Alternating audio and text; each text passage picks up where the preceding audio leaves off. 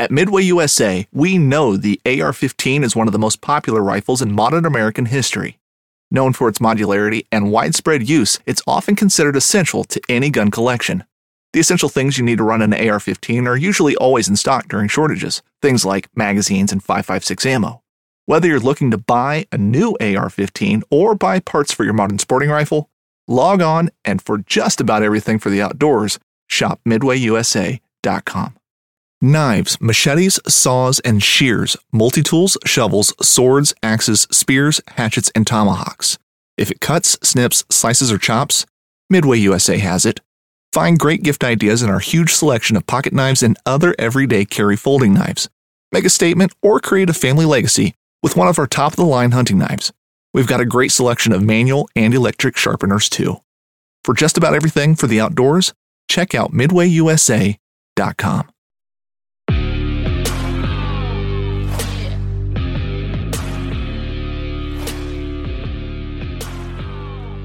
All right, everybody, welcome back to another episode of the Bowhunter Chronicles podcast, brought to you by Huntworth.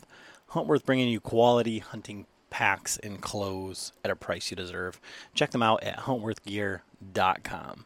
And at Huntworth, they're giving away for our quarterly giveaway their Holton setup, Houlton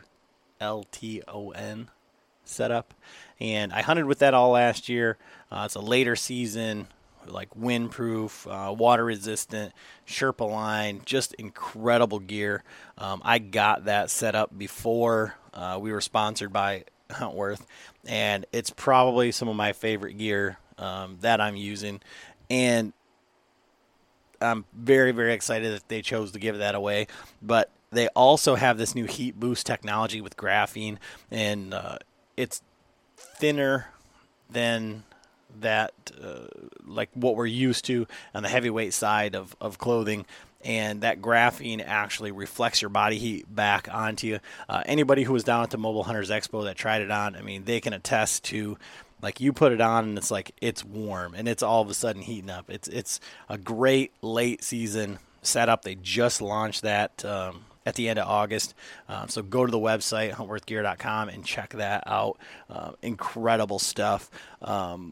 This week's podcast, Alex Chopp from Latitude went out and just shot an incredible buck, and a pretty crazy story, and I think we can learn a lot from their trials, tribulations, but the way that they approach the hunt and kind of their expectations there. So I think you guys are going to really love this one. Basically, no gear talk. This is all hunting, kind of like their setup and, how they approach the hunt and like expectations for out-of-state hunt, all that stuff. So incredible story, and super happy for Alex and the boys at Latitude Outdoors. And they're giving away one of their classic saddle kits for us for our Patreon giveaway as well. And they're throwing in some swag for our Patreon hunt as well. So basically that's, if you're not in on that right now, it's kind of too late. We've got a ton of guys coming from all over. But Latitude's donated a bunch of stuff. I'm getting some stuff from Huntworth. Trophy Line has stepped up big. They're sending us one of their covert light kits, as well as an EDP platform and one of their plateau packs. So all that stuff's coming in for kind of like swag for that Patreon hunt.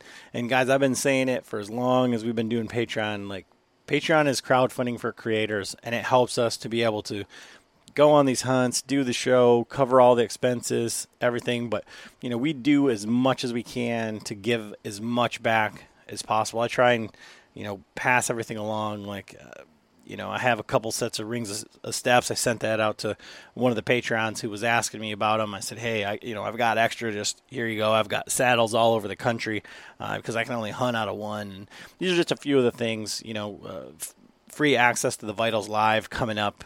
Next week we have another Vitals Live question and answer with Andy May, and that's free for Patreons.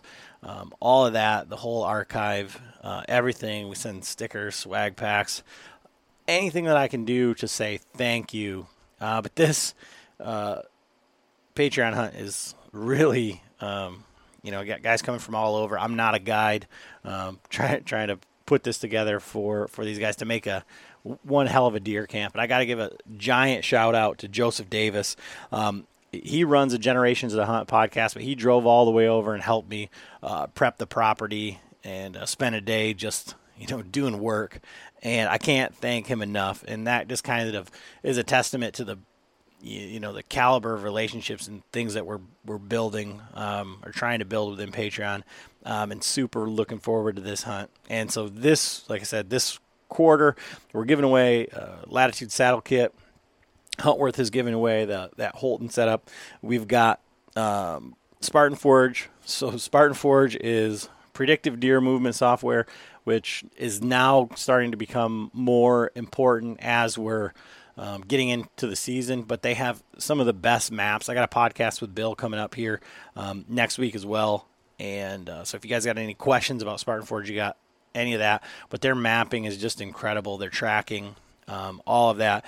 But it's also, like I said, that deer prediction so that you can spend, the most efficient amount of time in the woods, in the right spots, right areas. It doesn't tell you hunt this tree, but it says bedding area, transition area, full range. If these deer are just out and about doing their patterns, or if they stick to a certain area based on wind, weather, and historical data. You can check them out at spartanforge.ai, and you can use code BOWHUNTER to save 25% there. Lucky Buck, they give away either a bucket of their mineral or they've got seed. I've got deer every single night, every single morning on the seed that we planted up in the UP. I got kind of like a plot watcher camera up there, and the deer are in there every single day, and it's just really amazing to watch. Good stuff from them, Lucky Buck. And so and our friends at Zingers too, those guys, they just say, hey, you want to give some away, go ahead.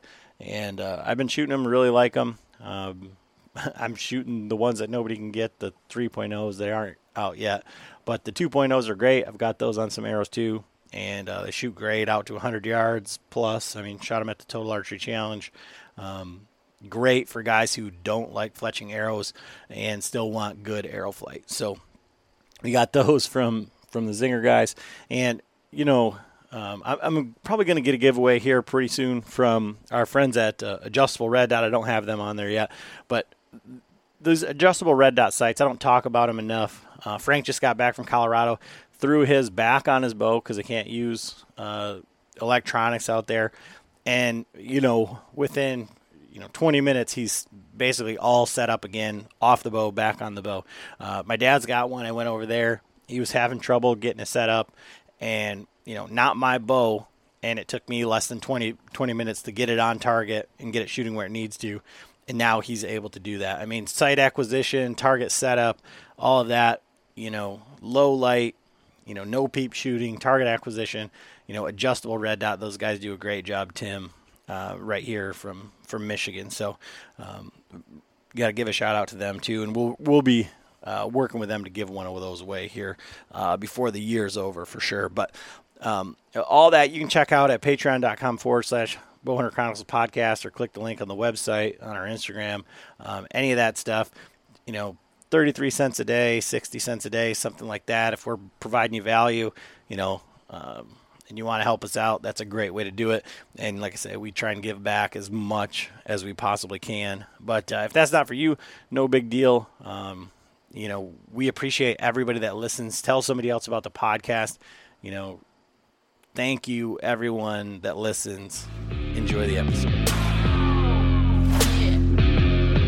All right, everybody, Adam back with another episode of the Bowhunter Chronicles podcast. And today, we're talking with Alex Chopp, and usually when we talk with Alex, there's a lot of things he can't talk about, and it's like, these products and gear and all this stuff. But I think today we're going to dive into a little bit of Alex the hunter from that side of it. They went out to Nebraska and killed a giant buck, and he was just telling me how it was probably one of the more difficult hunts he's ever been on in his life. So we're going to kind of get into that from like an early season and out of state type perspective. So how you doing, Alex? How's things going for you? Doing well. Thanks for having me. I'm excited to talk some hunting instead of the gear like we always do, because that's really what I enjoy. So I appreciate you having me. Yeah. So for guys that don't know from like a hunting perspective, like, when I talk to, your crew and the guys in Latitude, they're like, I talk with you a lot. I talk with Alex about business and the podcast and doing the Vitals Live and Latitude and all that stuff. And he's like 100 miles an hour. And I don't want to say like perfection based, but I think the way that you and your crew specifically try to do things on like a really like super high level. I mean, would you say that's a fair assessment? I mean, we definitely always try to push ourselves. I think it's just part of our personality. But from a competitive standpoint on the business side of things, I mean, you gotta push the limits. Otherwise you're going to kind of fade away. That's the only way you can stay relevant. And we try to do that in every aspect of the business. And obviously hunting is a big part of that. So from your, what is your hunting history? Because the guys will say, Alex is freaking ridiculously passionate about this and that has been doing all of the, going way back and hunting the hard spots and doing that for a long time. So, for guys who maybe just see you as the guy on the Latitude commercials, what's your hunting background and how did that passion kind of spark inside of you? Yeah. I mean, I honestly owe my hunting life to my dad. I mean, he introduced me to the whole public land grind in a very aggressive way. And that was hunting public land up in the UP. For whatever reason, he refused to hunt anywhere else but the UP, which for anybody who knows about the Upper Peninsula in Michigan, it's a difficult place to hunt. And, but I'm very thankful for my dad because he would take me up there when I was, 7, 8 years old, just for scouting. And so I would just follow him around, hang out in the woods, and obviously loved it. But he introduced me to the woods, and that's how I fell in love with it. And so, as I got older, I started to kind of become, myself, become a hunter myself. And my dad obviously was busy with work, and so I was more independent as a young hunter. And we didn't have any private land or anything, so I didn't know anything else. I was always just, where can I hunt? Where is it legal to hunt? And let's go check it out. And I would just do exactly what my dad showed me to do when I was young in the UP. So that really got me started. And then as I got older, I made a ton of mistakes. I still make mistakes today, and I just learned that way. And that kind of over time spiraled into what Latitude is today and how the gear kind of exists and all that. So when you say you just did what your dad showed you how to do, like what are some of the key points that he showed you to do? Because like my history in the UP is big, gnarly, cedar swamp, and a lot of the culture of hunting the UP, maybe not from the trolls or the downstate guys, right? But it's bait piles and it's, that's the culture of the Upper Peninsula hunting, to the point where, yeah, they do have hard winters and all of that, but the UP still gets to bait. I mean, I think the reason that they still get to do that is because it's so ingrained in like their identity as hunters. So like when you were up there and in that sort of terrain, like what did your dad teach you, or what are the things that you still do today that you took away as big, ticket things? Yeah. I mean, so my dad was hunting that way too. Like, when I was with him, I was carrying big ass bags of sugar beets out into the cedar swamp. And so my dad wasn't some technical hunter, right? He was an old school guy. Him and he had his core group of hunting buddies. And what he taught me that I still, practice to this day is just that grind mentality. I mean, those guys, they would go to camp every single year. They would go up there for a week in September. They would scout, put their bait down, hang stands. They would go up there for a week in November that same year and hunt. And they rarely shot a deer. They rarely shot a deer. And if they did, they always had a big buck competition. And the big buck, if there was one shot in camp, would probably be, a little 50-inch 6-point, right? But they still went up every year to scout and work their tails off. And they still went up there to hunt, and they loved every minute of it. And I mean, I would wait up for my dad to come home every time he went on that trip to see if he shot something. And I don't know if he ever brought back a deer, but I saw how much he loved it.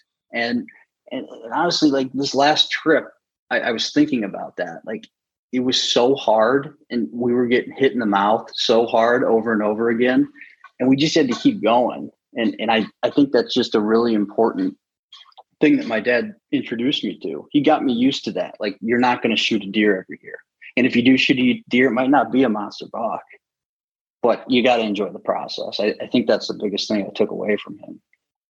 And so how did you take that and kind of evolve into like the hunter that I know, where you're like, oh my God, I have to shoot these big bucks. I have to, like, where did your success start to come, and how did that build? Because, you could have very easily said, okay, well, that's what hunting is. And I think, a lot of, maybe my generation, or maybe your generation too, because you're a bit younger than I am, they want instant gratification, right? So you're like, okay, well, I'm going to go hunting with my dad. And now we've got the internet, and there's no service, and there's all these other things where that instant gratification doesn't come. You could have said, well, that's what hunting is, throwing out sugar beets and sitting and waiting. And then, sports come into play, girls come into play. I'm not shooting anything. So hunting goes by the wayside. So how did you get away from that and start to have success, I guess? I think most passionate hunters in general go through an evolution, right? Like, you start out and it's exciting, and you're exploring, and you're just starting to even see deer and have deer get close to you as a bow hunter and understand their body language and understand how to be in their presence without being detected. I mean, just learning that is a huge step in a bow hunter's journey, right? And then you get to a point where you shoot your first buck, and it's usually a smaller buck. At least it was for me. And I shot my first buck when I was probably 13 or 14, and it was on the opening day of gun season. And man, it was awesome. I loved it, right? And so for the next few years, I was riding that high. I mean, and you're out there, and then all of a sudden you want to shoot your first bow buck. And so you're working your tail off for that. And that's what's driving you.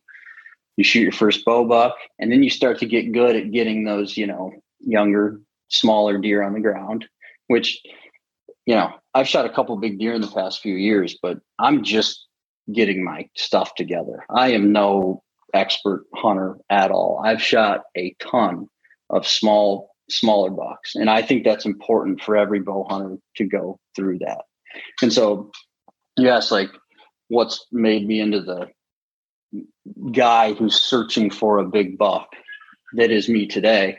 It's just, I've evolved into that. That's the stage I'm at. I want to get to that next level. But with that being said, I went through all the other phases of being a bow hunter. It's not like I just immediately said, I need to kill big deer. I mean, that's not what it is for me, and it never has been. I just like to push myself and try and get better. And so what was the first real big success, or your first big buck that you shot, and kind of how did that come into play? Like, how did that play out? Yeah, that was still to this day, that's my favorite hunt I've ever done. And it was on my wife's birthday. She let me go hunting in the morning. It was October 27th. And I always joke with her because I'm like, your birthday is like in the best my favorite time to be in the woods is like in that Halloween period. So I joke with her. So she let me go hunting that one day. I don't even remember what year that was. It was a while back. And I was by myself, and it was a spot that I had a canoe, and I took it back and got into this spot. And it was 9:15 in the morning, and it just started to drizzle. And I was on this little oak island in the middle of this swampy cattail area, and this really nice buck, actually, it's the one that's hanging right there on your right. And he was just moving north into a doe bedding area just to check it out. And I was honestly shocked when I saw him, because that was the first really nice big buck that I've seen in person. And I made a decent shot on him, but he wasn't dead in sight. So I got out, took all my stuff out, and I went back in. And again, I'm alone, and I start tracking. At this point, it's raining. So I'm kind of panicking, and I got on the deer, and I was actually pushing him. And I was close to him, though, because I hit him pretty hard. It ended up being a liver shot, right? And I was just pushing him around this thick stuff. And I was actually, there was so little blood, I was on my hands and knees crawling through this like thick overhanging stuff, just looking for drops of blood. And I actually lost blood and was about to call it a day. It was raining. I had to get to the birthday dinner. At this point, I shot the deer at 9:15. At this point, it's, 2 p.m. And I was about to give up and hook back around to head out. And out of the corner of my eye, I just saw him laying there. It was just, I just got lucky and found him. But that was the first big buck I shot. And that was, I was totally hooked at that point. There was no going back after that experience. Especially, I almost killed myself trying to get that thing out of the woods because I was alone. I had a little blue snow sled with me that just kept breaking, and I was dragging it. And luckily, I was younger at the time, so I got out of there without any injuries and made it to dinner right on time. And all my hunting stuff, I was soaking wet at this. It was a nicer restaurant that my wife's birthday dinner was at. And I showed up with her parents, and this was before we were married. So anyway, that was a good memory. And I was hooked after that. That was a blast. So a couple things that come from that, like one, I was just thinking, when you run out of blood, it's happened to me multiple times, where a lot of times you run out of blood and you're so focused on the micro that you forget about the macro. So you're down on the ground, you're looking for blood, you run out of blood, you're going in circles and circles and circles, and the deer's laying right there, and there's no more blood because it's dead right there. It didn't go any further. But when you're in the thick stuff and stuff like that, you don't necessarily, and that's happened to me, half a dozen times, I would say, Yeah. But you're so into looking at it. But do you think that go ahead.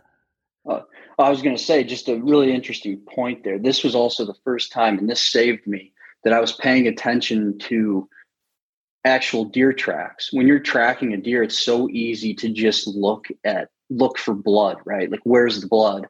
But a lot of times you actually have tracks. So the only thing that kept me on that blood was I kept finding his tracks. And so that was a big learning moment for me. And I've used that since then. So other than the size of the deer, how much of that do you think is like, because I know it's a big portion of like the way that I view things, but like validation, like you're like, I can kill a big buck. I was I did everything right, and you're out there by yourself, and it's like, I think for me, like as you're coming up, like you were talking about through that evolution, like when you finally, level up on that next one or whatever, and it's because of your hard work or whatever, putting that together for myself is like, that's the validation almost more than the trophy itself, Oh yeah. That's exactly how it goes, right? Like eventually you get to a point where you're really confident being able to shoot a younger buck, right? And then at some point you keep working and you're persistent enough that you could even say you're forcing luck on yourself. And eventually you hit that next, that higher level deer, that smarter deer, just because you're subconsciously doing things different as you're learning. And so that was that moment for me where you're exactly right. Like at some point you go, it all comes together and you realize like this is possible. And then you're going to start chasing more of that next level. Mm-hmm. And I think that's just how it happens very naturally. So then, like for you, when did you start going out of state hunting, and what was when you go out of state, like I kind of already know at least like where you're at right now, but like, what's the goal? I think a lot of people go out of state and they have this expectation of like, I'm going here. I mean, unless you're going to,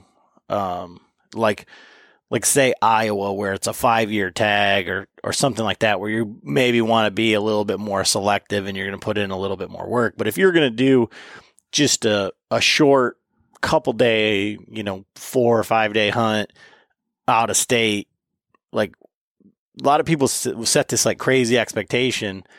And then they're like, well, I should have shot this buck, or they come home empty handed.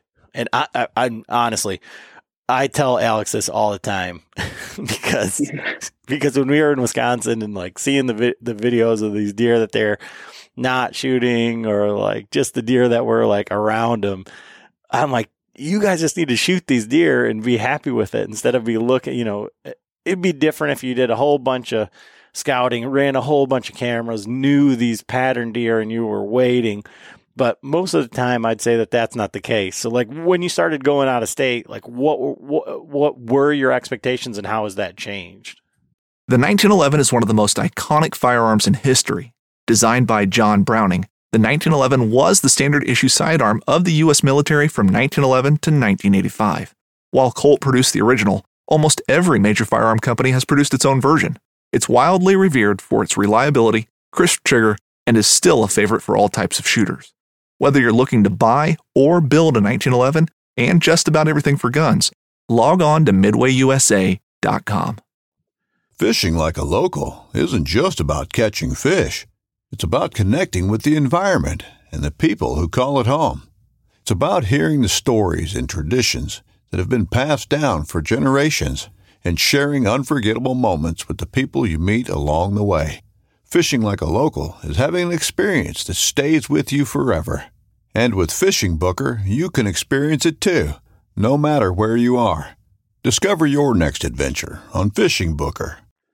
Well, so the first time I went out of state was when I was in college in Ann Arbor, and the hunting season ended here, and I just wasn't done. So I just randomly looked at Ohio and found out that they have a season that goes to February, and I'm like, well, that could be fun. I'm going to go explore down there. I didn't have any expectations though. I mean, I was hunting in January and February. I ended up having a great time. It was a very rough and gritty experience, right? I mean, I was sleeping in my little Pontiac Grand Prix in the Walmart parking lot. I was even parked because I went to U of M, obviously, and I'm down there in Buckeye country, and I had a little tiny Michigan sticker on my car. And in the middle of the night one time, I'm sleeping, and all of a sudden I just hear this like whack all on the side of my car. I'm like, what the hell is that? And I got out of my car, and the whole side of it was just covered in like, I don't know if it was like cow shit or mud or something. And so like it was a fun experience, and I was alone the whole time. So like that in itself was a big learning time in my hunting career, if you want to call it that. But just because that's when I started to learn how to, be resourceful. I'm not at home, I'm on the road like this, and you're alone. You got to figure all this out. So I didn't really have many expectations when I did that. I did that for a couple of years. And then the only success I had, and this wasn't a success, it was a success, but I missed the biggest buck I've ever seen at that point. anyway, so that was my first taste of out of state hunting. Then there were a few years there where I wasn't hunting out of state. I wasn't even hunting a ton. I was hunting a couple weeks in Michigan because I was working at the time. This was my first job out of school, yada, yada, yada. And but then fast forward to maybe, I don't know, 5 years ago when this whole Latitude thing started, we started to kind of venture out of state again. I revisited those areas in Ohio. And I was actually just talking to the guys about this in Nebraska. Like when we do these trips out of state in a new area or any new area, even in state, right? Maybe it's a new piece of property that you're trying to learn. And, I was telling them like, look, because we got some new guys in the group now that were with us. So I'm like, look, I have a feeling this is going to be extremely difficult. Okay. But when we do these things, it's a 3 to 5 year process. And everything that we do, at least I do, I have that mindset. I never expect on the first time I go somewhere to have any kind of success. In fact, I expect massive failure. Just because you can't drop into a new area and expect to just have everything go perfect. And so back to your comment about Wisconsin, right? Like I'm in the middle of that 3 to 5 year process. So to me, I don't mind not shooting one of those bucks because I know that I'm going to be back. And for me, honestly, like the pressure is not that significant out there. Like there's a good chance that one of those deer actually make it. So yeah, I mean, that's my mindset now. Everything is a 3 to 5 year process. And that's how we scout and that's how we hunt with that 3 to 5 year timeline in mind. So I think that about Wisconsin, but I think about it differently. Like, I think I could go there and kill a deer. Like, I thought I could go there and kill a deer last year. And I mean, I could have killed the smallest 8-point I've ever seen in my life, but I sat 5 sits and saw bucks on 4 sits. So, I mean, yeah, with literally just wandering around and being like, okay, this is like, I felt, when you were telling that story about the, like going and being on your own and learning and all that stuff. It's like, you and Jake were hunting, you had spots like set aside and I'm like, well, I'm going to go over here and, see what the woods had to offer. And I felt like I learned a lot because I knew that I was on such a short time frame that it wasn't worth it just to sit somewhere. So I walked and walked and walked and walked. And I mean, I feel like I learned a ton because I was just by myself, and I wasn't really, I wasn't necessarily tied to you guys except for like place to stay and like meals or whatever. So it was just like, well, I'm here. So what else am I going to do? Right. Well, I mean, yeah, and that's your attitude and personality as a hunter, right? And I'm the same way, right? Like if somebody told me that they have this spot and you're going to see a deer here on November 2nd at 9 a.m., you're going to see a deer and you're going to get an opportunity. Like that just doesn't get my heart pumping, cause like I really enjoy that 3 to 5 year process. And the other thing is for me personally, I'm trying to build consistency, right? Like you can only hunt so much throughout a year, especially as you get older and you got a job and you got a family and you got to be as efficient as possible. So for me, I'm desperately searching for places that I can drop into and kill in 1 to 2 days. And so that's just kind of my mindset with this 3 to 5 year process, right? Like this is a spot that I know that I can drop into and have an opportunity within a day or two. And that's my goal with all these areas. And you got to cover ground just like you were doing in Wisconsin. The only way to do that is if you really cover a lot of ground and spend time in those areas, figuring them out.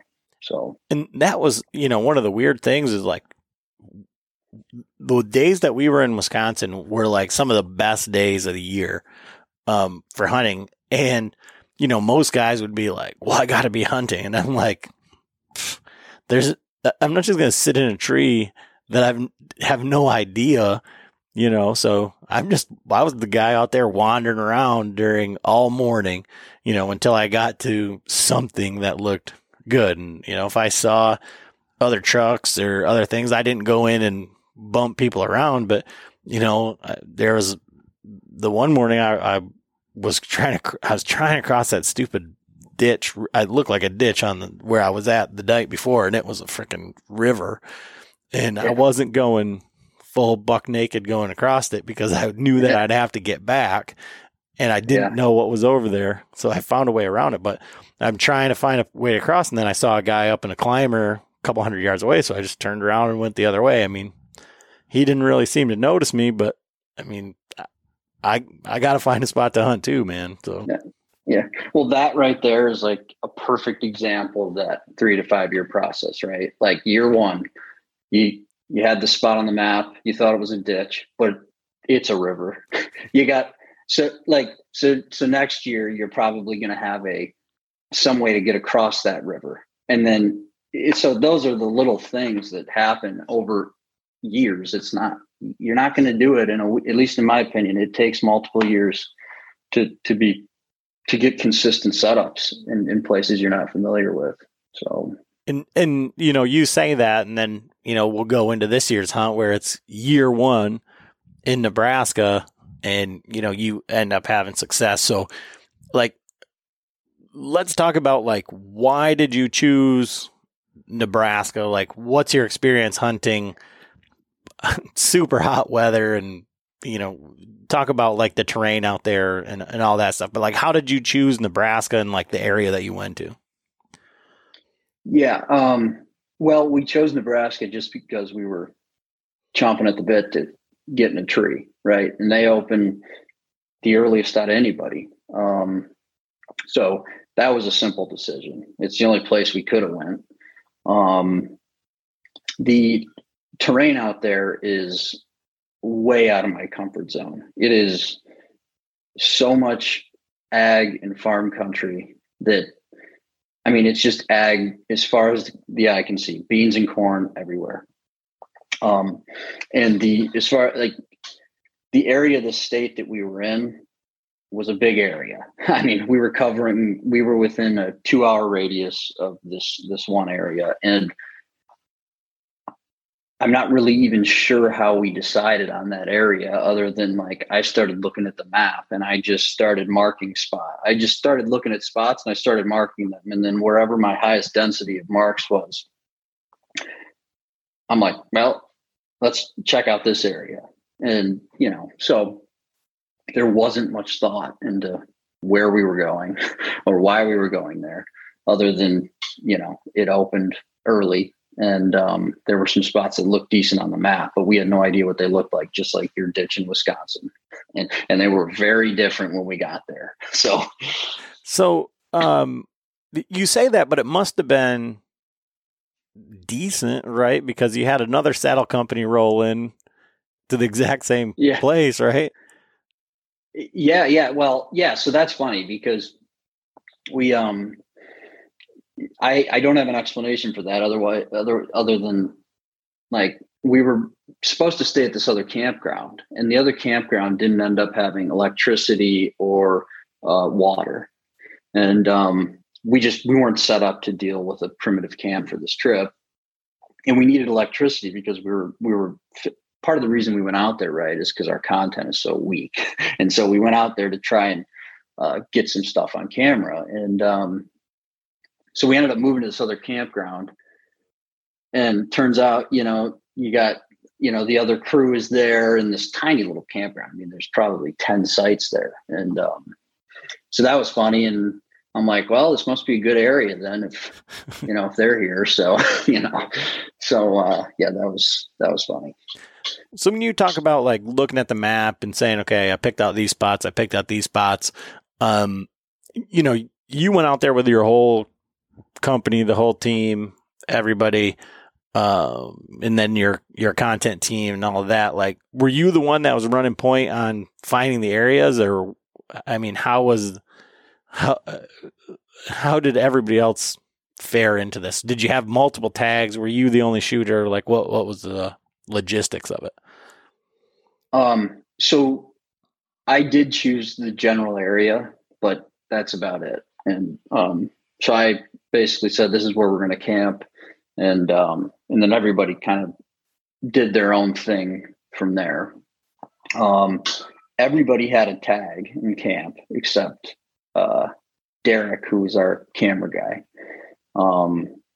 So we had, let's see, 2, 4, 5. We had 6 shooters in camp, and so 6 people with tags. But yeah, other than picking camp, I didn't have anything to do where these guys were going. I mean, obviously we talked about all that stuff, but at the same time, man, we were running so hard. Like we weren't even in camp, like you picture deer camp where you're sitting around hanging out at a campfire, at least for a little bit. That did not happen. I mean, we were running nonstop. We got to camp, we went to bed because you get back at 10 o'clock when it's this early, and sun rises early. So if you're hunting the mornings, not everybody hunted the mornings, but I was hunting the mornings. So it was, it was a lot of running. I mean, we weren't even talking about spots that much. And so everybody was kind of doing their own thing and kind of in pairs of 2. So. Okay. And so I guess take us through the hunt then, like the progression of like day 1. Did you get out there and just go right after it, or did you go and poke around, do some glassing? Like, did you get out there before the season started? Like, what was your game plan, and then how did that change? Yeah, so I've made the mistake a million times of going somewhere and just immediately starting to hunt. And so for this trip, I specifically said, I'm not doing that.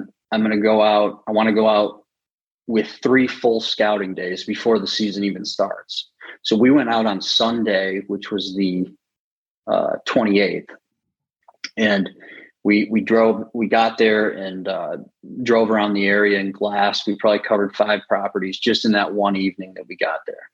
And we saw enough from the car to know yay or nay on these properties. So that was really efficient, honestly. That's the first time we've really done something like that, because we're usually not in areas where you can see like you can see here. We saw 1 fawn that evening, no other deer, none. And so we grabbed a little hotel, and because it was myself and our buddy Andrew who was out there. It was just us at that point. And so day 2, Andrew and I covered 9 other properties on foot. And I mean, it was exhausting. I mean, I've never covered that much ground in my life. I mean, but we are crossing places off the list like crazy. So it was comforting to do that. We weren't seeing what we wanted to see, but I was still getting rid of pins on my Onyx. So we're making progress, right? And it's funny because on the way from our last spot to camp, we were driving by this piece of public, and I weren't looking at the map or anything. This was not a spot I had marked. In fact, it looked terrible on the map. It looked like nothing. And I saw a public land sign, and next to this public piece was this crop that I've never seen in my life. I'm like, what the hell is that? It's the weirdest looking crop. I looked it up, and the crop was actually called sorghum or milo, which is something out west. I'm like, you know what, Andrew, I know at this point, he's looking at me like, dude, we got to go. This is too much. It's 97 degrees, by the way. And so I'm like, dude, we got to walk the edge of that. I've never seen that before. Maybe it's deer crack, And so we walked the edge of it, and the sign was lackluster. I mean, there wasn't much there. There's some tracks. The ground is so dry out there this time of year that you can't even really see tracks. You just see these like dry holes in the ground, which again, we didn't know that at the time. But we walked the edge of this property, and we hung a camera on some beans at the back of the property and left. And we went back to camp. Fast forward to the next day, we scouted another area. And that evening we got a picture. In fact, I sent you the picture of the tine. It was just a tine. And I'm like, oh, well, all right. That's a start, right? I mean, like the whole key in this scenario was to get our eyes on something, whether it's on a camera or glassing or whatever. And so we let that sit there, and the wind shifted on us. This is day 2 of scouting. The wind shifted to a south, and camera went dead. We left it there. We didn't touch that property again, and scouted a few more properties the next day. So that's 3 full days of scouting. We covered probably close to 20 total properties in those 3 days thoroughly. And so at the end of that 3rd day, we had a spot that we felt pretty confident in. It wasn't the spot we had the deer on camera, because we still had a south wind at this point, and it was going to be south for the next few days. And so we had this spot. We found some just gorgeous oaks, just bur oaks that were, they were so loaded with acorns, and they were just starting to drop. We thought we were in the money, right? It just seemed perfect. And so opening morning, we went in blind to these spots and, bumbled our way in, as you do if you go in blind, and got set up and kicked a couple deer on the way in, of course, and saw nothing. And so that was a little disheartening, because it was a beautiful morning, and came back out, and we hunted that evening. And that evening we ended up seeing just a fawn, I think. Yeah, because that was the evening I was self-filming myself that night, and it was a total disaster. I lost my release on the way out. So here we go, the problems start to roll in. And so that's day 1. We are a little defeated after day 1. My release is gone, so I don't know if I can even hit the side of a barn at this point. And so that's day 1. Day 2, we get up and we go hunt this. We found this creek bottom that had it was so dry out there, right, that the creeks are actually dried up. And so you find these creeks that have a tiny little stretch of water left. And in that little stretch, it's just hammered with deer sign. Again, it's still 97, 98 degrees. It is so hot. And so we hunted that morning. We kicked a deer off the oaks, and then we saw 6 or 7 does that morning hitting the oaks coming off the beans. So we got a little morale boost. And so that was great. And then we after that morning hunt, there was this little swampy area. I'm happy. I feel at home. I found a little swamp with some cattails. This feels a little home. But you know what?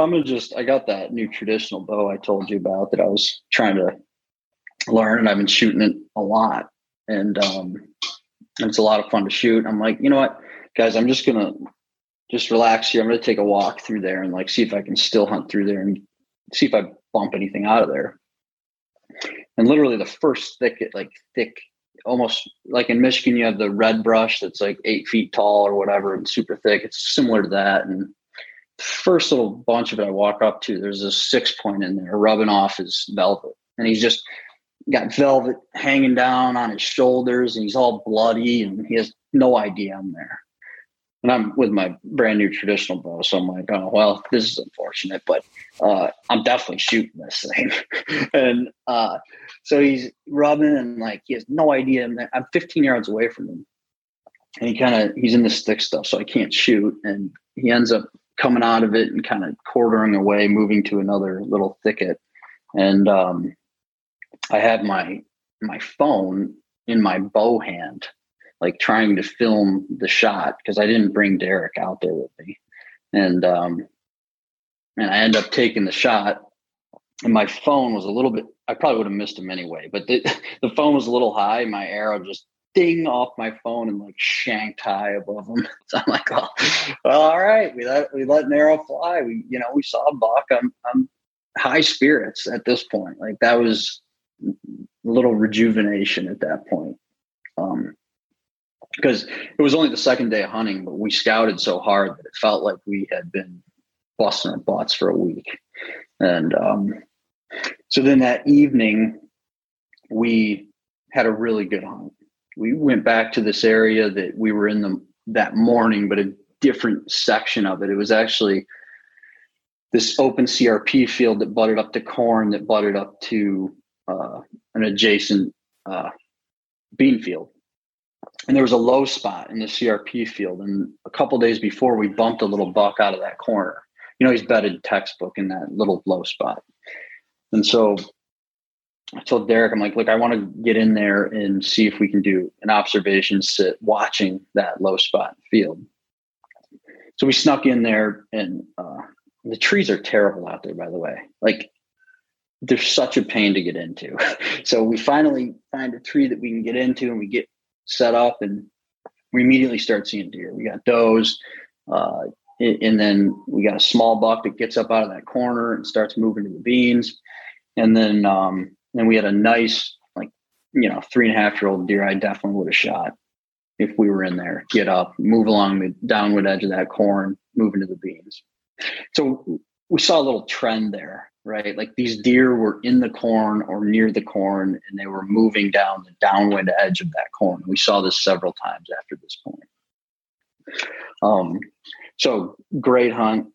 We leave, spirits are high. Moving on to the next day. So this is day 3 of hunting, September 3rd. The wind shifts back to a north. And that morning we decided to go and try to get in on that corner in the morning and beat something coming back to bed there. And we did that. And it was we got up, we left the camp at 2 a.m. That's how early because the sun rises so early there, and we're an hour and a half from where we were hunting.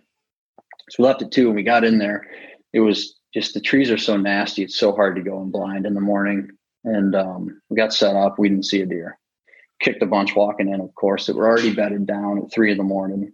And so whatever, that was okay. But since that wind shifted to a north, that evening we knew that we were going to go back and go after that buck that was on camera that first day, because the wind shifted back. And so we go back to camp, grab some lunch, get packed up and get going. I have to stop on the way to shoot my bow, of course, because my release is gone, and I haven't shot my bow at this point. And so I shot the bow, and it's not going very well. I was missing the target at 25 yards. And were you using somebody else's release, or trying to shoot fingers, or what were you doing? I had a backup release, but it totally changed my draw length, and I was just, the trigger pull on it was totally different. I had the one I lost was one of those, I can't even remember the name of it, but it's one of the nice ones, right? That has like a really soft trigger pull, and like you barely touch it and it goes off. And the other one I have is one of those true ball. It's a thumb release, but it's almost like a regular release, right? And so I'm struggling with it. I'm messing with my sight. I had to change my sight a bunch. Finally got it to where I'm shooting terrible, like, to be honest. I mean, I'm like uncomfortable going in the woods, but it had to be done, right? I mean, I can't go get another release where we were. So we go in that evening, we get set up in this just gnarly tree. I mean, I'm like 8 feet off the ground, standing on a branch. I'm not even hanging in my saddle. I'm hooked up, but I'm standing on this branch, and it's very thick. And I actually had to take some of my stick straps and tie down a branch so that I had this little window that I could shoot through. And, it starts getting late, and the cicadas out there, like the most intense thing I've ever heard, like to the point where they give you like a migraine. They're so loud. But those things start going off right when prime time starts. And so those things started going off, and we immediately had a couple does moving out of that sorghum that we found, and they were moving out of there. They came down the edge and jumped the fence, looked out at the beans for probably 5 minutes, and then moved on down to a water hole that was at the bottom of this ditch. And which is what we were kind of expecting them to do. That's what we were hoping that the deer would do. So we had those does do that. And then Derek, he's like, 5-6 feet above me. So he can see a totally different picture than I can see. which is a learning experience with this filming thing. And so all of a sudden he goes, "Hey, big buck, big buck." I'm like, "Okay, where?" Because I can't see anything. He's like, "He's right over there." So I'm looking, and I didn't know how close he was, so I didn't want to say anything. So I'm looking at his camera lens to see like where he's looking. And it's down that same fence row that's in between the sorghum and the public. And so we're looking down there and I can't see him. And it seemed like 10 minutes went by, right? And I still can't see him. And he's still filming all this. And all of a sudden, and I have my bow, I'm ready to go because I know I only have one little window. And, eventually I see these antlers, right, jump the fence. And all of a sudden this deer is right at 30 yards, right in front of me, like perfect, right moving right in my window. And so I draw, and as I'm drawing, he starts to move. These deer, it was interesting because when they get in open areas out there, they like run. They're running, they're looking, and then they decide to go. And when they do that, they go. And so this deer, he just started moving through this open area that I was hoping to shoot into. And I just drew and shot and I missed. I mean, it was just terrible execution. I should have tried to stop him, but I had a little case of buck fever. I mean, it was the first velvet deer I've ever seen in person. For me, it was a big buck. I mean, it was, probably 135-inch deer. But for me, that's a big buck. And it's in velvet, just a gorgeous deer. And it just happened so fast. I didn't even think to stop him. And so I just drew and shoot and missed. And so that was an eventful evening. The hunts are starting to get more productive at this point. And so honestly, I feel pretty good. It was funny because I think Derek was more upset that I missed than I was. And I just looked at him. He's like, after the hunt, he was like, "Man, I didn't know what to say after you missed, like, because this is the first time we've hunted together." And he's like, "I didn't know if you were going to be really." I know some guys get super mad. And he's like, "Man, you were smiling and all this stuff out there after you missed." I was like, "What the hell's going on with this guy?" And I'm like, "Man, we had an opportunity. That's a win for me." And so that was the third evening. Big success in my mind. I just wanted to see a big buck in person out there. And then the next day we skipped the morning hunt. He said, "At this, we're running on fumes at this point." I mean, so we're like, "Look, let's get some rest." It's going to be we had a straight east wind this next day. So in my head, I was a little unsure about what should be done. Because we didn't have that yet. And I just didn't know what was going to happen. But we ended up deciding sometime after lunch, I'm like, "I think we need to go back in there to that same spot." And the spot we hunted the night before, there were actually 3 parallel ditches on this property. And so there was another one to the north that we couldn't see glassing. We'd never walked down there. It was the lowest point in this property. And there was just this perfect pinch coming out of the sorghum to another pond. And I hadn't seen the pond. I didn't know if there was water in it or anything, but I thought in my head, like, if there is water in that, this sets up the exact same way. If we can get in there, we might have an opportunity. And so we decided to go in there. This upcoming concert season will be all about the boots, and Tecovas is your stop for the best in Western style. Tecovas has seasonal and limited edition offerings this spring and summer, including men's and women's boots, apparel, hats, bags, and more. All Tecovas boots are made by hand in a time-honored tradition with timeless styles that are always on trend. And Tecovas has first wear comfort with little to no break-in period. It's hard to find this level of comfort paired with this level of style. Stop by your local Tecovas store, have a complimentary drink or two, that's WCB style, and shop new styles. The smell of fresh leather and friendly staff are at your service. Many stores even have leather custom branding to make your boots truly personalized. And with regular live music and events, there's no in-store experience like it. If you can't make it into a store, just visit tecovas.com. That's TECOVAS.com. They offer free shipping on all boots, as well as free returns and exchanges, and ship right to your door. Go to tecovas.com and find your new favorite pair of boots today. Midway USA brand product designers have one straightforward goal: develop high-quality, technically sound products and deliver them to customers at reasonable prices. If you are immersed in the shooting sports industry and pay close attention to every single detail, you know our products are built right and stand up to everyday use. Who has shooting mats and range bag systems to hunting clothing and just about everything for the outdoors? Log on and shop 24/7 with super fast shipping. MidwayUSA.com. On that fourth night, and that's where we eventually killed that deer. Again, shooting my bow before we walked in. I missed the target at 20 yards before we walked in there, and I was just flustered. I'm like, oh man, Derek, because once you lose confidence in your shooting, it's kind of a slippery slope, right? And so then of course that deer screams down to that low point. He was bedded up in the wall, up on the edge of the pond, screamed down to that low point that we were set up at right at the pinch. And he gave me a 50-yard shot, and I just let it fly and prayed. So it was fun. We didn't see another deer that night though. That was it. That one buck, end of the night, last light, cicadas started screaming, and the buck ran down to that corner, and that was the end.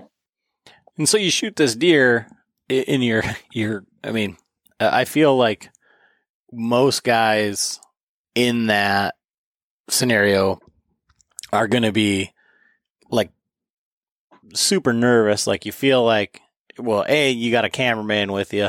You guys drove all the way out there. You put in all this work and you already missed once. So like, I know, like, I've talked about it on podcasts before. I talked about it with Zach from the Hunting Public, because I feel like those guys get a lot of opportunities, and they just start shooting deer. And, for most guys in a normal hunting scenario, and I don't want to say like just the weekend warriors, but kind of like what you outlined, you only have so much time to hunt. And if you miss a deer, you hit one bad, like right out of the gate, like I feel like that's like cemented into your brain. And instead of like drawing back and saying like that deer's dead, like that's a dead deer, you're like, don't miss, or like don't fuck it up, like, and I feel like, if you've made those shots or you've been in those situations, like, exactly what I'm talking about, like where the negativity gets to creep in. And I think that maybe that's what Derek was talking about. So like, walk me through this, like, 50-yard shot. And then like, how was the hit? Did you see him go down? Like, how did you overcome that, I guess? Yeah. Well, that's one of the main things I've learned as a bow hunter, and probably the most important thing I've learned is that you have to have a short memory, just like with anything. It's just like, a quarterback throws an interception or whatever it may be. Like, you just got to smile and move on, because mistakes are impossible to avoid. That's the whole game. That's hunting is how do you frame mistakes in your brain? And so, like, as an example, now I was nervous about just shooting in general, just because I just didn't have a lot of time shooting my bow, and that's my fault. I just didn't take the time to do it before this trip, and then losing my release adds to that. But you got to ignore, right? Like, that's the situation I'm in, and there's nothing I can do about it at this point. I just need to do everything that I have control over to the best of my ability.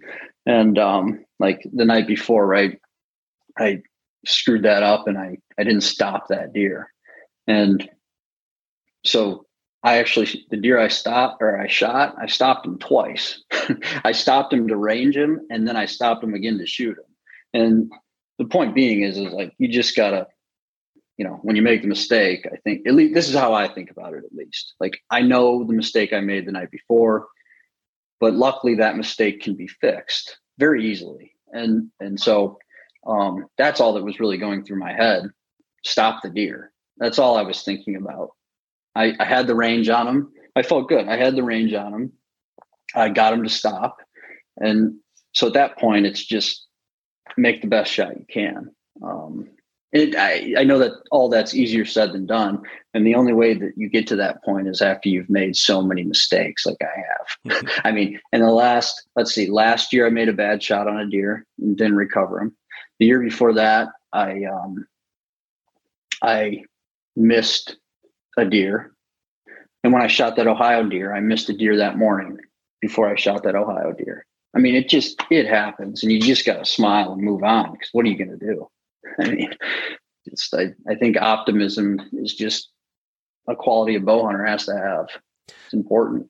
So then, okay, so you've done all this. Now you shoot this deer. Did you guys see him go down, or like what was the track job like? No, but I mean, we knew it was a good shot. I mean, because it's on camera, right? So like we almost immediately, I felt good about I knew I hit him hard, and he kicked perfect. It was like one of those, it looked like one of those hunting TV shows on Outdoor Channel, right? Where they kick, which I've never had that happen to me. So, and so I'm like, yeah, I think that was a great shot. I mean, and we watched it on camera, and so we knew that it was a good shot. I mean, he was dead 50 yards. We didn't see him go down, but we found the arrow. We knew it was a good shot. So here's one of the things that I always like. I don't know. I feel like I'm never ready for, and I don't know if that's like my lack of confidence, lack of planning, like whatever. But like, you were talking about like nearly 100-degree temperatures. You got this deer. You can't take bones across state lines. You got a velvet deer that has to have special care taken with it. And you got to be, normally you just grab them by the antlers and drag them out, and not, you're not trying to mess up the velvet and all that. There's all these other things that go into play. So talk through that process of like, you recover the deer, like now what? Oh my gosh. Yeah. This was an ordeal. Luckily we had like a team of people out there, but this deer had the biggest body I've ever seen in my life. So we had a deer cart that we brought out there. We're like, it's farm country, deer cart, perfect. We'll be in and out of there, no problem. Well, we're walking in, and the deer cart, the pin on the deer cart wiggles out of the wheel and pops out. It's just lost in this hayfield. Had that happen in the hills of Ohio. Exact same thing. Yeah. Yeah. Those deer cart, I've said this for a long, I've broken so many of those things. Like they just can't handle it. And so anyway, so Jake, of course, this is a job for Jake. Jake, how are we going to fix this? So we go back to the truck, and we get like this random wire he has, and he's like wrapping this wheel up, and even the main frame of the cart, we lost a pin out of there too on the way in.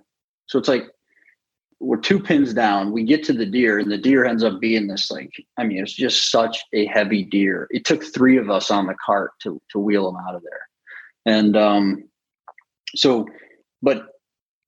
we're wheeling them out. The wire is breaking, just snapping right every once in a while. And the velvet on these deer, and I never knew that. I've never even gotten close to a velvet deer.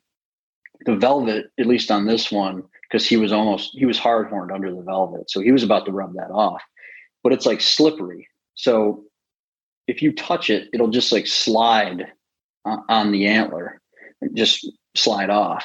And so we had to have a guy like on antler duty, like watching the velvet. And so the whole thing was, the velvet really complicates things. And then we got him out of there, and we put him in, I had one of those jet sleds. We put him in there and put him in the back of the truck, and got him back and just put him in an ice bath. There are no gas stations. We're just a little bit of advice. Okay. The other company that was there had a big chest cooler on the back of the bus. And a little word to the wise is make sure you have ice at all times, because there were no gas stations open. We finally found one, that was open but didn't have ice. So I had to beg the person working to scoop me bags of ice out of the pop machine that was in the gas station. And we, put the deer in the ice bath for the night. And of course, Corey and Derek, and then wanted to take a bunch of pictures in the morning. So we did all that. And then we're on to the next phase where it's like, okay, now what do we do? Like, we got this deer. What are we going to do? It's getting hot. And so I call 20 different taxidermists in the area because I need somebody you got to scrape the skull plate out, get that all dealt with. And finally found a really nice guy. And thankfully he helped us out. He did he caped it out and got the skull plate cleaned out for us. And then Jake and Andrew and the rest of us, we kind of all quartered out the deer, put it in game bags, and then packed it into coolers. There was a factory that makes fertilizer where we were. And a byproduct of their process happens to be dry ice. So we actually were able to go to that factory and get unlimited amounts of dry ice. Dry ice, by the way, I never thought about using dry ice, but it is the best thing for this scenario. It's incredible. I mean, it'll burn the hell out of your hands, but it's incredible. So at that point, we were kind of good to go. And so after you, so when you took it to the taxidermist, we've got a taxidermist buddy, and I've tried to get him on the podcast, but he's one of these guys who likes to talk when he drinks, but he's like, I don't know if I want to get on the podcast and talk about it. But, for these youth hunters and for the early season, what did that taxidermist do, or what did he tell you to preserve the velvet? Because I think sometimes they inject it with some stuff. Sometimes they hard freeze it. What did you have to do, to get it home and get that, to make sure nothing happened to it?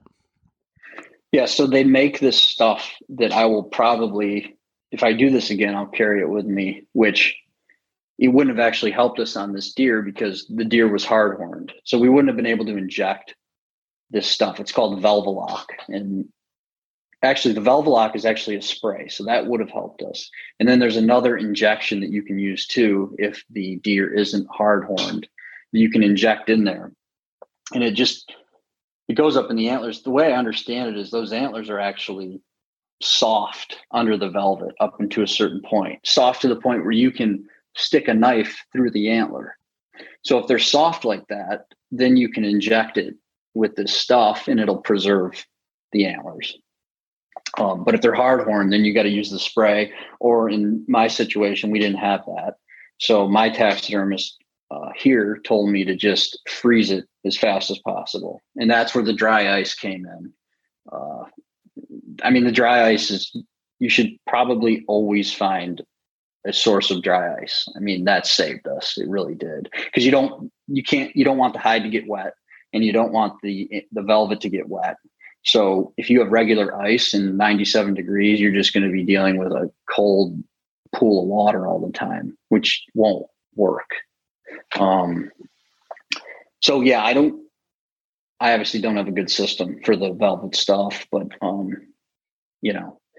I guess if I were to do it again, now we have a few people in different areas like Wisconsin and, Ohio, right? We have a couple guys that we've met along the way that we know that we can call if we run into this situation. And that's probably an important part of planning is figure out who you're going to take the deer to if you make it happen. So.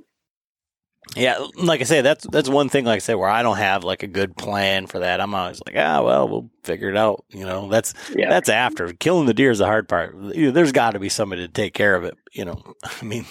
Right. Yeah. Yeah. Well, we're the same way. And it's, I was not expecting to shoot something significant on this trip. And, we were even buying coolers at Walmart, right? Because we just didn't have enough cooler space. And so that part of it, we're very new to this whole out of state stuff. And so that is something we're working on getting better at. And I think this trip taught us a lot about that. There's several things I would change about that part of it after this trip. And But one of those things, it's impossible to plan for that until you go through it, so. Right. Now, the rest of the guys, how did their hunts go? They busted their butts out there, and it was a very challenging week. Like, it was hot. There was corn everywhere. There's I think it's dove season out there that was going on. There weren't too many other whitetail guys, but there were a couple that we ran into. So they saw some does and some, kicked some smaller bucks and stuff like that. But overall, for everybody, it was a very difficult, challenging week. But it was cool to see like morale in camp, right? Because there's a lot of people that would have went through that week and had just a terrible time. And lucky for us, the group was very motivated and dealing with the suck. I mean, it was a brutal week. I mean, half of the group was covered in chiggers and ticks the entire time. I think everybody got bit by a tick at one point.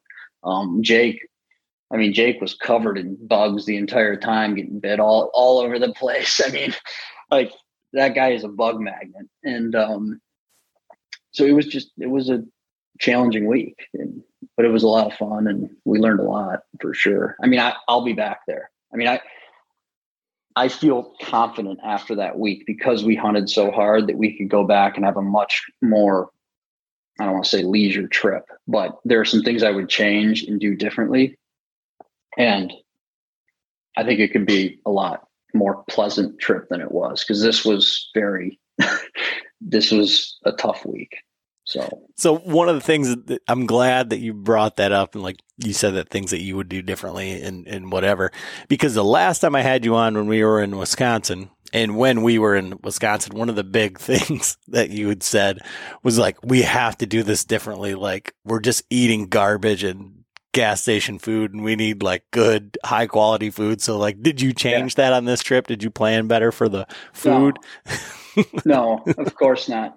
But I stand by that. Like, and it's never been more obvious to me than after this past week that taking care of yourself, like, people overlook that, right? Like, I'm going to go hard for 7 to 10 days and I'm going to hunt. You always think about the hunting, but you don't think about taking care of yourself. And you got to do that. I mean, it was 97 degrees, right? So like, we couldn't take a nap during the day.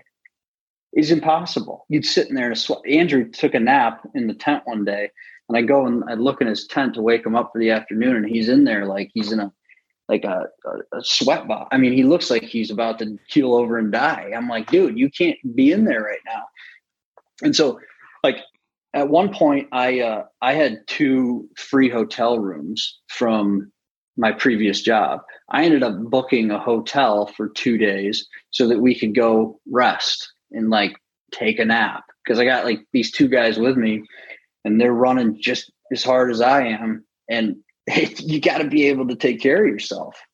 And and with like the food, every night you get down to 10 o'clock, the only place that's open, if you even make it there, is like McDonald's or Arby's. Arby's was probably the healthiest thing we could find. And it's just it's funny you bring that up about Wisconsin. Yeah, no, I missed that, but I stand by that. We'll try that on the next trip to be more prepared. So what's next for you guys? Like, what's next on the itinerary for the Latitude guys for the rest of the hunt season? We have some fun stuff planned. We're going to we're doing a northern Michigan hunt.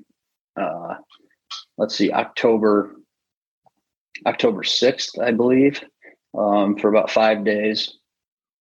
That'll be a fun one. That's going to be a tough one too. It's just in a low deer density area. And, again, we've never been there, so it's going to be just a scramble, and everybody knows October 6th, that time frame's not easy by any means. So, but that'll be fun. I mean, we get to explore a new area.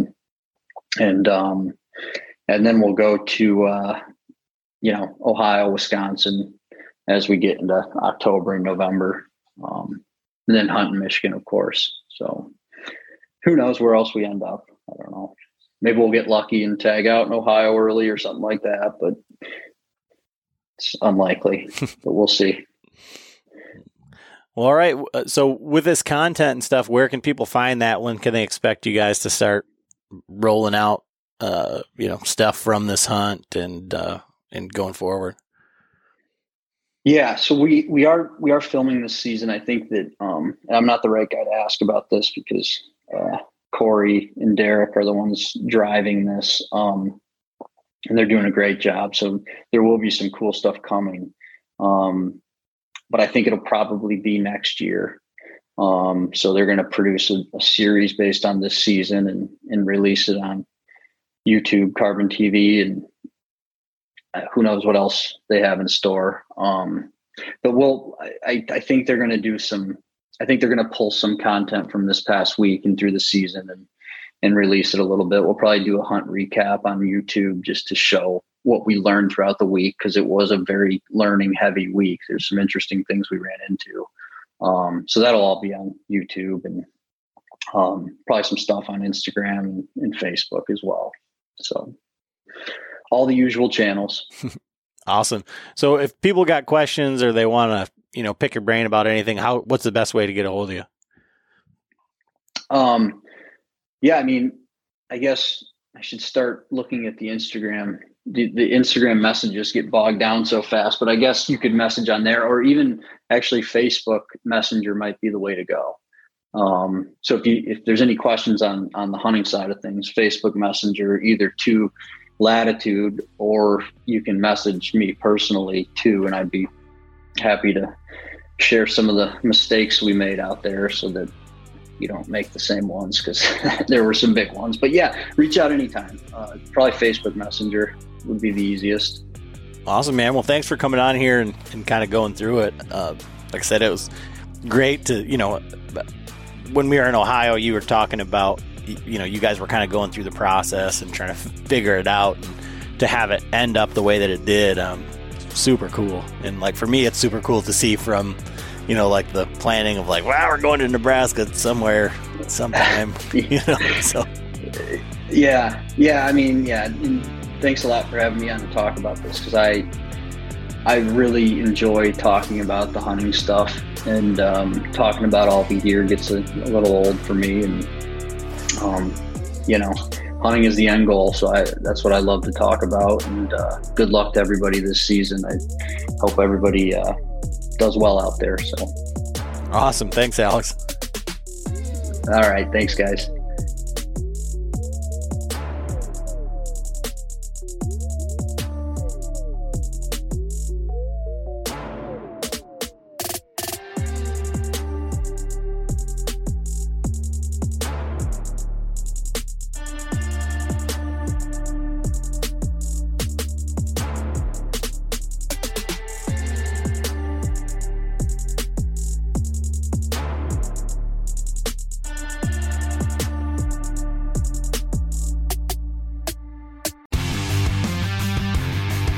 Don't miss Mondays with Into the Blue, brought to you by Academy Sports and Outdoors. Every Monday night from 7 to 10 p.m. Eastern on Waypoint TV, the destination for outdoor entertainment.